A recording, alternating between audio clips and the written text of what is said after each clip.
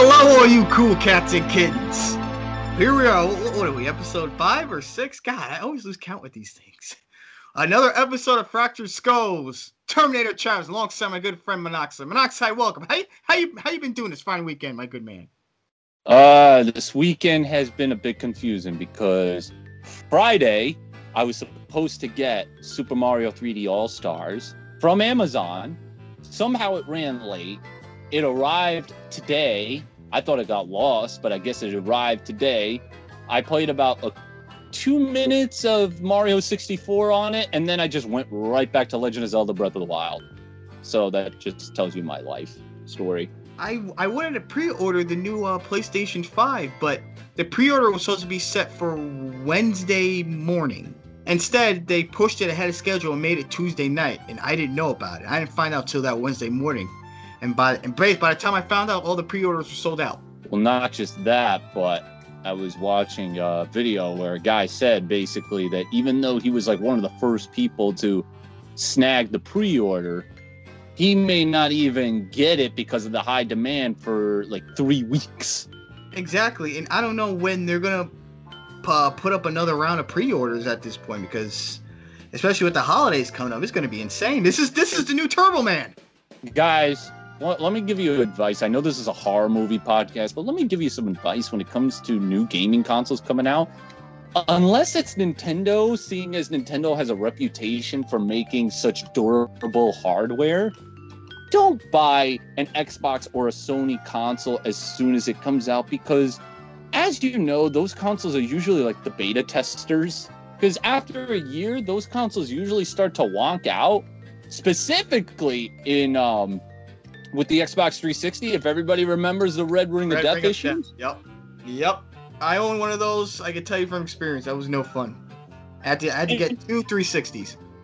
And wasn't it true that apparently the first batch of 360s, they were running on fucking bananas? From what I heard, yes. So Microsoft has always had their issues with the Xbox series. I've only owned one Microsoft system. I usually get Sony systems and I get Nintendo systems. Nothing against Microsoft, just it was my thing. Plus, most of the games that I want on Microsoft are already on Sony, so. Yeah, you were always a Nintendo boy. Pretty much, and Breath of the Wild, the system says I've clocked in, let's see, 155 hours or more into this game. You dork.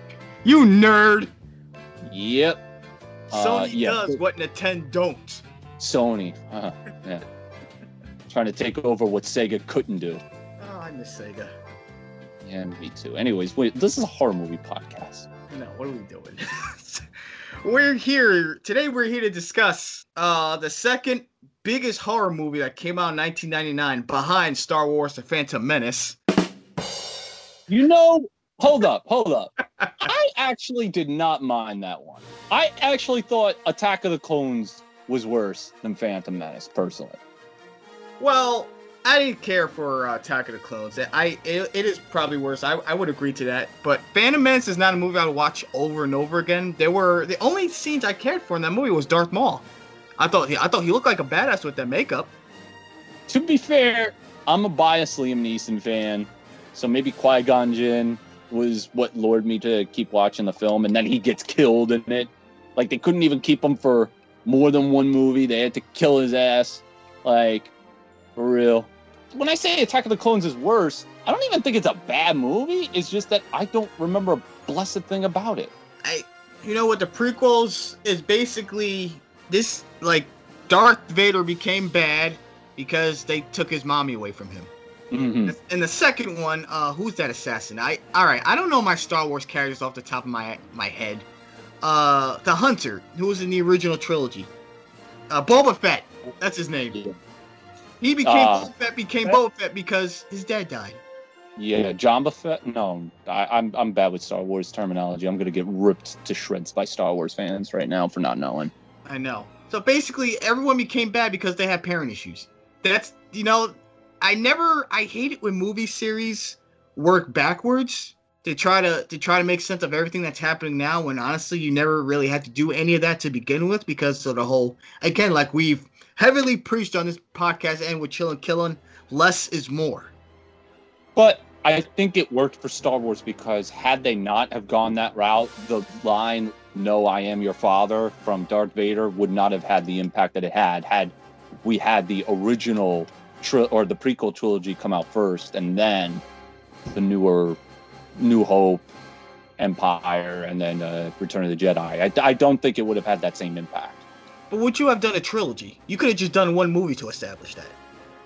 That was the original plan. He was going to make, if I'm correct from the interviews, George Lucas was going to make the original trilogy and the prequel trilogy was all supposed to be one movie, but it would have been way too long and the budget would have been too much, so he kind of separated them. And I forget the reason why he started with A New Hope, but in my opinion, had you started off with A Phantom Menace, the line, Luke, I am your father, or no, I am your father, really, that's what he says, would not have had the impact or the cultural impact that it had. And I think, because that line is like legendary, not just in the Star Wars franchise, but it's legendary just in movies in general and in culture, American culture. Oh, yeah. So it needed to be the way it was, had it for it to have the impact that it did. Well, yeah, but if you're going to make a series, I mean, on paper, you know, we're going to tell the story of how these guys came to be. It sounds awesome. Like, oh, hell yeah, I'm all in. But then the execution, you're like, it wasn't really that interesting. I guess not. I guess because George Lucas suffers from the whole, a movie is, what's the line? The movie is never finished, just put to the side. Like, he feels that movies can, even after they've been released in theaters, can still be worked on. Because they keep editing the Star Wars films in general. Yeah, and now with these new ones, which really alienated whatever Star Wars fans are left. I mean, I'm just so happy we're not talking about Star Wars anymore. But with these fucking movies, they keep finding a way just to come back from the grave. Just look at the Halloween franchise. They just don't stay dead. It's gonna be someone, hey, let's start over. Yeah, why not? Anyways, don't we have a horror movie to review? We do. We're going to talk about the Blair Witch Project, 1999. How did you discover... I'm going to ask you, how did you discover this movie? Monoxide? So, I didn't discover it. It was, it's a funny thing because I actually first watched this movie on New Year's Eve. I want to say, yeah, it was New Year's Eve, 1999, going into Y2K 2000. My parents had rented this from the video store. They obviously heard about the legend of the Blair Witch Project, or at least the legend of this movie when it came out in theaters, like everybody talking about it, and rented it. And we all watched it about a couple hours before the ball dropped. And that's pretty much my story on that. On your first viewing, did it impact you the same way it impacts you now, if you were to watch it now? It's hard to say because I've seen this movie several times. Like, this is one of those horror movies I've seen so many fucking times. Pardon my language, but I've seen it so many times that I could probably reference scene for scene what goes down. When I first saw it, so it was 1999, so I would have been at the ripe age of 10 when I saw this. Yes, I'm an old boy. So when I first saw it, it was confusing because this was the first found footage film I ever watched. And I'm not sure if it was the first found footage ever made. No, we'll get to that. Yeah. So this was a novel concept to me, that the whole movie was based on recorded footage on a camcorder. And I was just like a little puzzled. Like in the beginning, I wasn't puzzled. I'm thinking, oh yeah, they're going to do this and then they're going to go to the acting part. But the whole movie was based on a camcorder. And then was like interesting. I think as far as the impact, it really did a good job to me as a 10-year-old, because as you just said earlier, less is more. There was no gore in the film that I could, hold up. I tell a lie. There was one scene you can argue had a little bit of gore in it. But we'll get to that. But a lot of the movie centered around just the unease that these 3 individuals are being hunted by a witch. it was really something to be beholden, especially in the year 1999, because the equivalent to that, I think we said it before, would have been Paranormal Activity, because it pretty much the same premise, except that instead of it somebody being lost in the woods, this involves a girl who's apparently possessed, and everywhere she goes, this demon keeps haunting her wherever she lives, and she can never get away from it. And they've recorded it all via security cam footage and actual camcorder, blah, blah, blah. That type of deal. And I think at the time in 1999, it did a good job because they went further beyond just, oh, well, it's a found footage film. They went as far as to saying that everything was real. They had a website. They had a documentary based on people who knew these three individuals. They went further beyond the limit. And for 1999, that could be pulled off. I mean, in the year 2020, probably a little harder to do because people will probably just find out it's fake. Yeah, they'll find out it's fake. I mean, for this to really work, you would have to really surround yourself with a bunch of unknowns, cast unknown actors. If you really want to sell the fact that they were missing, you could go the same route Cannibal Holocaust did, have them sign contracts, have them store them, ship them in a box, store them somewhere in Europe for at least a year so you can sell the movie, the campaign, and to really sell the fact that did these kids actually disappear? Are we watching a real movie, you know? This was filmed on a $60,000 budget, and this film brought back $254 million at the box office, making it one of the most successful independent films of all time. I don't even think the original Halloween made that much. I think they did 25 million, maybe 50 for 78 came out? 1978 is when Halloween came out. And again, I mean, Halloween did something revolutionary in the fact that, yeah, the guy got shot 6 times and just got up and left like nothing. But the real sentiment of scaring people is what we are watching real. Like, for example, Texas Chainsaw Massacre would be another prime example of a movie where they tried to sell it as a real story when in actuality it technically was real, but there was like some changes to the story. Like, for example, Texas Chainsaw Massacre was based on a killer that took faces off of people, but it was Ed Gein, and I don't recall him wielding a chainsaw around and him just grunting all over the place.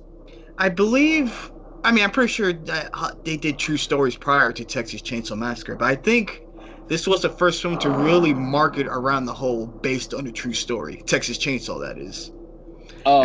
As far as going far with it, yes, because obviously the internet was in its infancy and they could use like the internet and websites and domains and all that stuff to promote it. And then obviously, as I mentioned earlier, there was a documentary that was based on people who knew the 3 individuals talking about them and the lead up to their going missing. Yeah, and especially for the fact that they used the whole based on a true story or true events in a horror movie. That was still fairly fresh for its time, even for 99. And that was a big selling point behind this campaign. And as you mentioned, it's a found footage film. It is not the first found footage film. I know there was as I mentioned, Cannibal Holocaust. A lot of its scenes was done in a style of found footage. There was another movie, I think it was called The Last Breakdown or The Last Broadcast. That was again done in the style of found footage. And there was even an episode of Tales of the Crypt which this episode came out in 1990. It was called Television Terror. It was about this television. It was done in the style of ghost stories. How those guys go into like a haunted place with their cameras and they try to talk to the afterlife, the dead, the spirits. Mm-hmm. But that Tales of the Crypt episode was done in that same style, but it was done in the style of found footage. They were recording like a live broadcast. Almost like a live stream. This guy goes to this house, and then weird shit starts happening. It's on YouTube. It's a great episode. It's one of the best crypt episodes they've done. But yeah, as I mentioned, found footage wasn't necessarily nothing new. The idea's been done before, but this was the first time it was done on a mainstream level.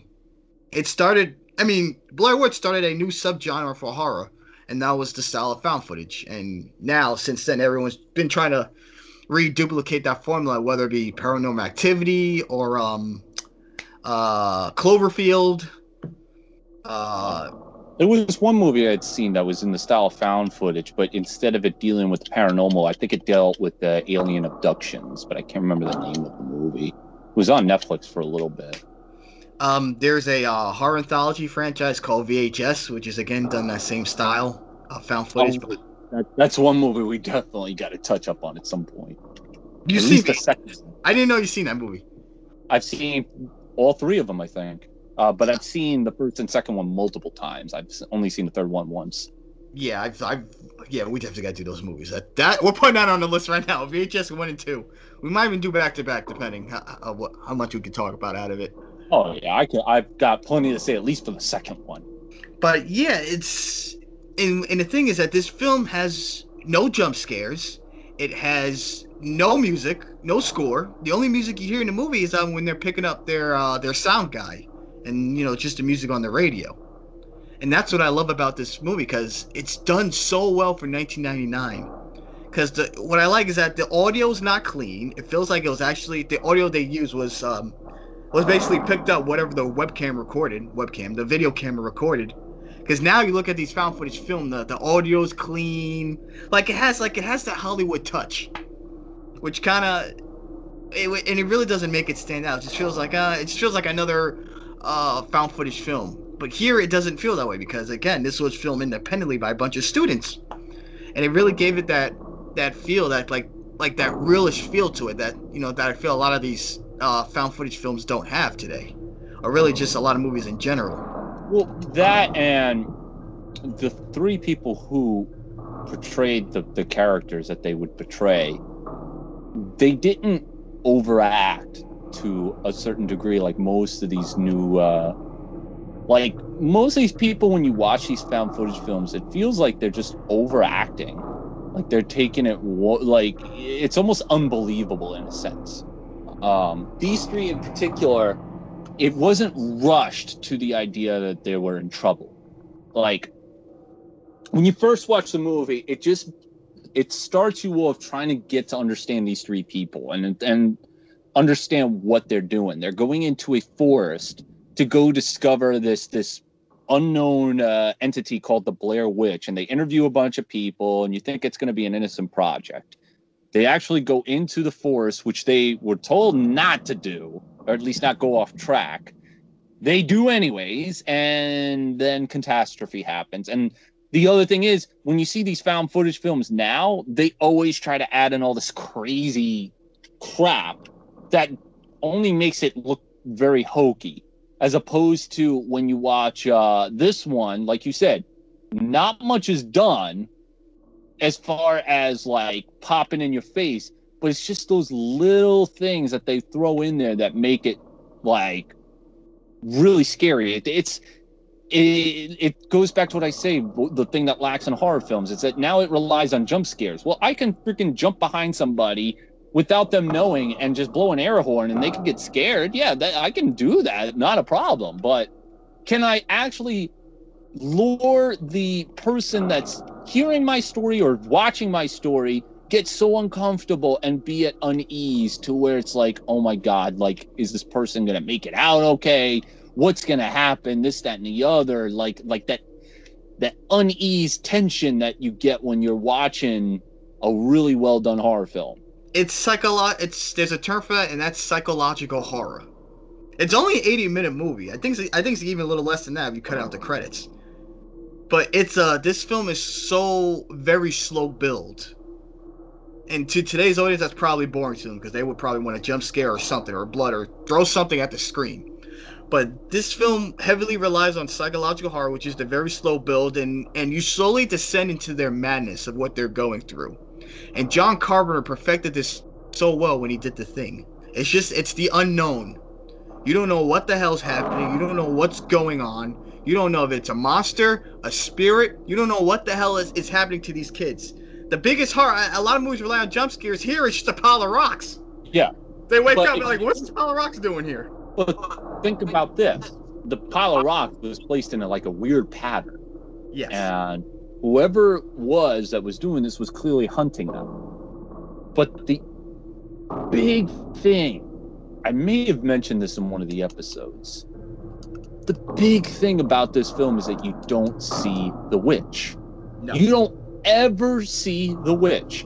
Movies nowadays, they'll just fucking like show the witch. I mean, granted, the new Blair Witch Project that came out like 2 years back, which I thought was an abysmal fucking movie. The whole idea was you never saw the witch. And I think that was a true testament to this movie because I don't need to see it. Like, it makes it that much scarier to know that there's this thing out there known as the Blair Witch. Like, why do I need to have it thrown in my face? Now it's just like, oh, so that's what it looks like. Not knowing what it looks like, and it possibly killed all three of these people, and this story could be real? That is what sold this movie for me at the time, at 10 years old, and still kind of does, but I am trying to look at it through the lens of somebody who would be Gen Z and did not grow up with this film. Obviously, they would have been too young to have seen it when it first came out. You know, going into this movie, they were going to show the Blair Witch. The problem was that during filming, when they ran out of the tent scared, when they heard all those noises, the camera was supposed to pan to the left. And there you were supposed to see a woman wearing a white dress, but like far in the distance. But what happened was the actor forgot to do that. And then they didn't go back to, and since they were very tight on money and budget, they didn't really have time to reshoot that scene. So they just left it as it was. And I thought that was a huge blessing in disguise because, again, it's not unknown. It's just is this a spiritual witch? Do we see this witch? Does it possess them while they're sleeping? Like, what is going on here? And just the whole slow build up to the final scene in the house, in that abandoned house, and we still don't know what it was. Yeah.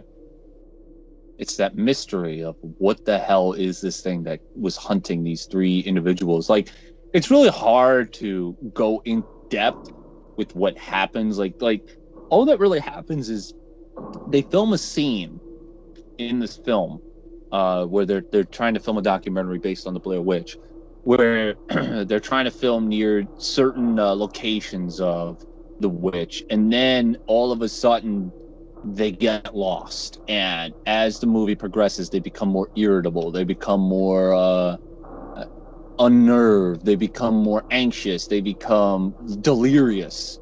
It's become a point where it's just like they start to lose their minds.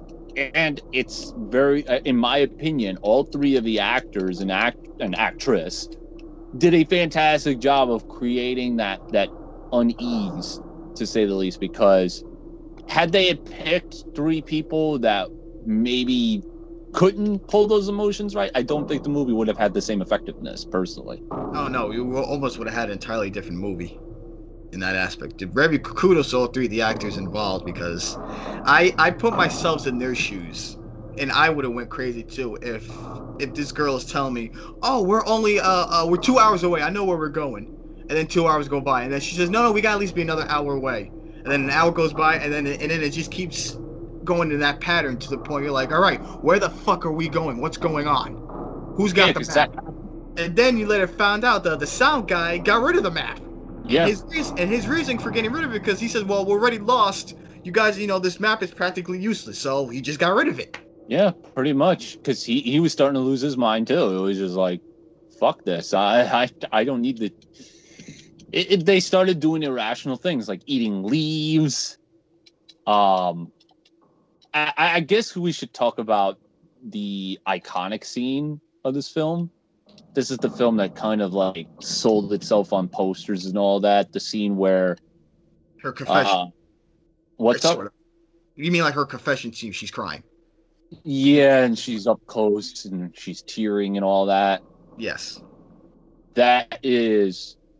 There's a reason that scene is pretty fucking iconic. It's like it's a desperate plea, or desperation is literally flowing through her at that point. Like, she cannot take the abuse anymore. And it's a really well done scene because it's just like you can finally see the uneased tension. Like they're really like feeling like they're done for. it's it. This is it. Like, they're gonna die in these woods. There's no hope for them. And you know, they can't even sleep because the last time they slept, they lost one of their friends. I believe his name was Johnny. He was the one that found the slime on his bag, obviously, and basically foreshadowing that the witch was, you know, found her first victim, and that was going to be that guy. And so now they're afraid to sleep because at this point, when she made that little confession, they were stuck in the woods almost a week at that point. I believe I was trying to keep track of the days that went by. I believe that was day 5. At that point, the dude is already missing. They don't know what happened to him, and then they hear him in some sort of house that they found abandoned. And eventually, something happens in the house where they hear his voice, and they run downstairs, not knowing what the hell happened. And all you see at the very end, you hear her crying, Heather crying, and you see the sound guy just basically like up at the corner, because they made an illusion that what the person would do is he would take 2 kids, leave one in the corner, kill the other one, and then take the one from the corner and kill that person too. So it was playing on the notion of the legend and all that, but meanwhile you still don't really know what's going on because just everything is so subtle, if that makes sense. He's in the corner. Heather, you gotta realize, for those that are watching, this house is pitch black. So the found footage film you're seeing, the view, that's the only light they have. So she's running down these stairs. So of course, you know, they got separated when the sound guy heard Johnny crying, and he's like, he's downstairs. And so he immediately ran downstairs, and then once he went down there, boom, the camera fell. Did he get attacked? Did the spirit witch or whatever the witch, did she possess him to go into the corner? We don't know. Until Heather goes downstairs and she sees the sound guy. She's crying like, you know, like, where are you? And then she gets downstairs, and as you mentioned, how the Blair Witch, you know, did to those 2 kids. One sat in the corner and the other one was getting killed. So now you assume the sound guy is in the corner, and unfortunately for Heather, she got killed. And then her camera fell, and then boom, fade to black, and the end credits came up. Yeah, it leaves a lore of mystery that can only really be done at this point in time, because like if you try this now, again, I just don't think it would work. Even if you have the credential actors and actresses, like you said, how are you going to prevent them from obtaining work for a long time just to sell the idea that what you did was real? It's impossible. And at this point in time, this is the only movie I could think of that could pull this off at this point. It's the only found footage film, in my opinion, that really hit a home run on almost all cylinders. Yes, like if you were to make this now, well, the first thing you would have to do, you have to make it a timepiece film. I mean, you can't make this story work in 2020 or any of the 2000s. It has to be in the late 90s, so there's no cell phones. You have to use a 16 millimeter camera just to give it that feel, that old like non-Hollywood camera that they would use now for these movies. Because if they're going to be filming like in the streets, then you got to make sure that all the cars that are in the streets are from the 90s and all that. So that's going to be pretty difficult to do. Yep, and you have to again film this in a small rural town, so you could kind of get away with a lot without spending too much money to make it all everything 90s pop culture. Just make it a small rural town, a bunch of locals, and then you should be fine. But even then, I don't think it can be done.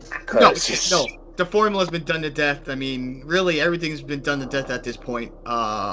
In Hollywood or in horror, it'll be very hard to make a movie like this today to make it stand out.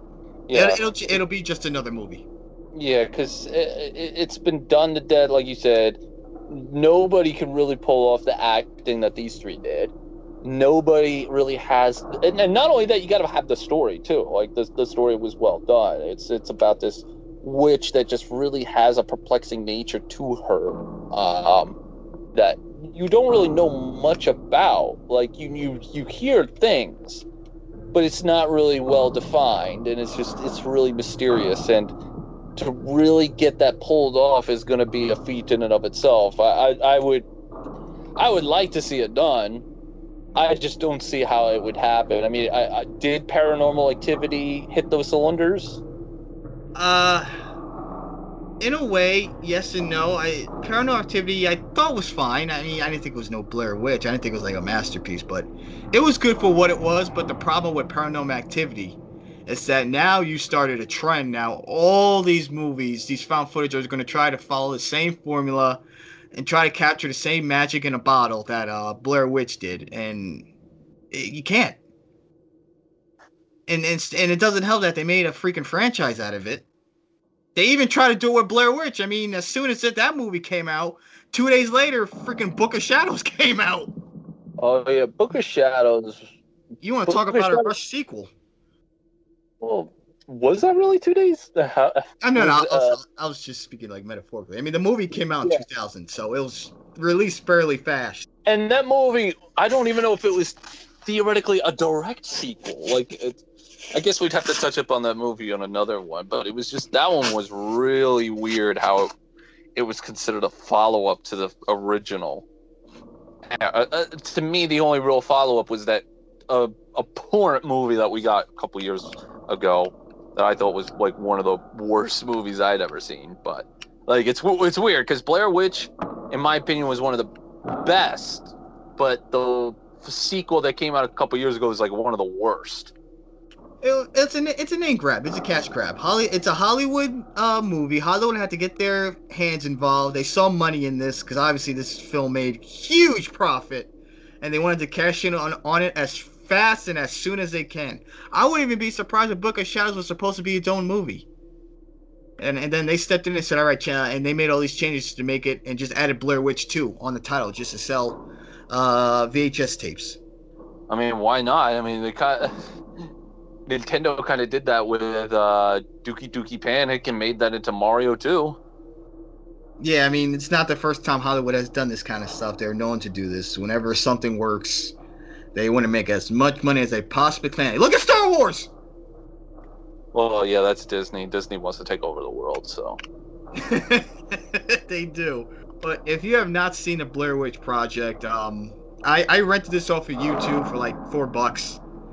I try to, if you have it on, if it's, I don't think it's on, I didn't find it on Netflix. It's not on Shudder. It's not on any big streaming platforms that I know of. But if you have to, find a way to get your hands on this movie.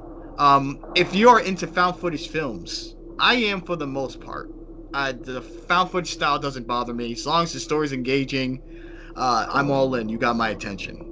Yeah, I would definitely recommend this movie. But for anybody who may be growing up in Gen Z territory, try to keep this as an open mind.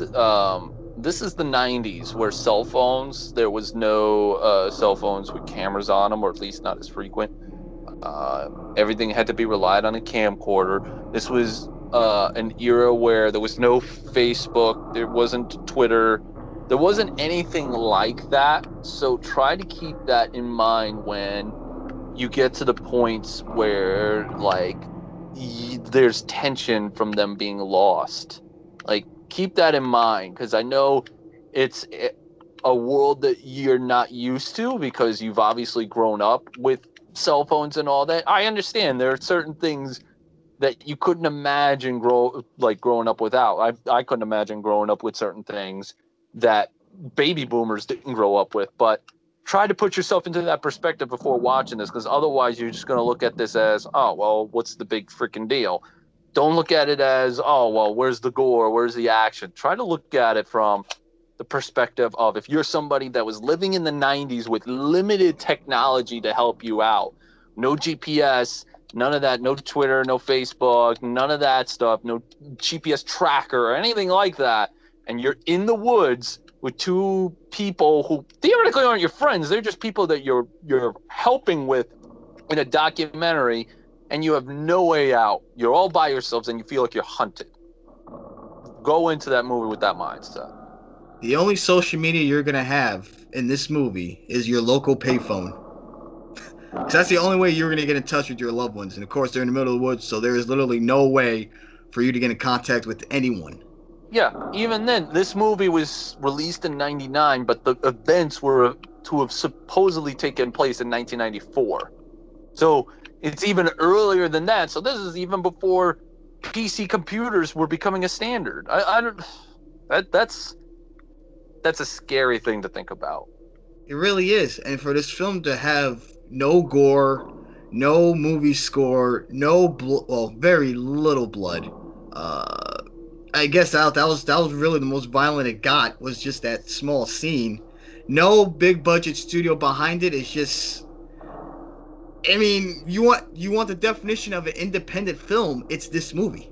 Yeah, pretty much. It had all of the disadvantages, and yet it made 253 million at the box office because the gimmick was that this was real. Yep, as Vince McMahon would say, it was such good shit. It really is. It is good shit. A movie was done so great that for the past 20 years, everyone has been trying to copy this formula and has failed for the most part. There's been some good found footage films, but none of them have been close to the success that was the Blair Witch Project. Other than Paranormal Activity, maybe? I mean, argue the quality if you want to, but it at least was successful. Yeah, Paranormal Activity. Cloverfield was successful too. At least the first one, it was filmed in a style of a found footage. The sequels didn't do that same style. What about Wreck? Yes. Wreck was a foreign film that came out 2007. Wreck was a very good movie.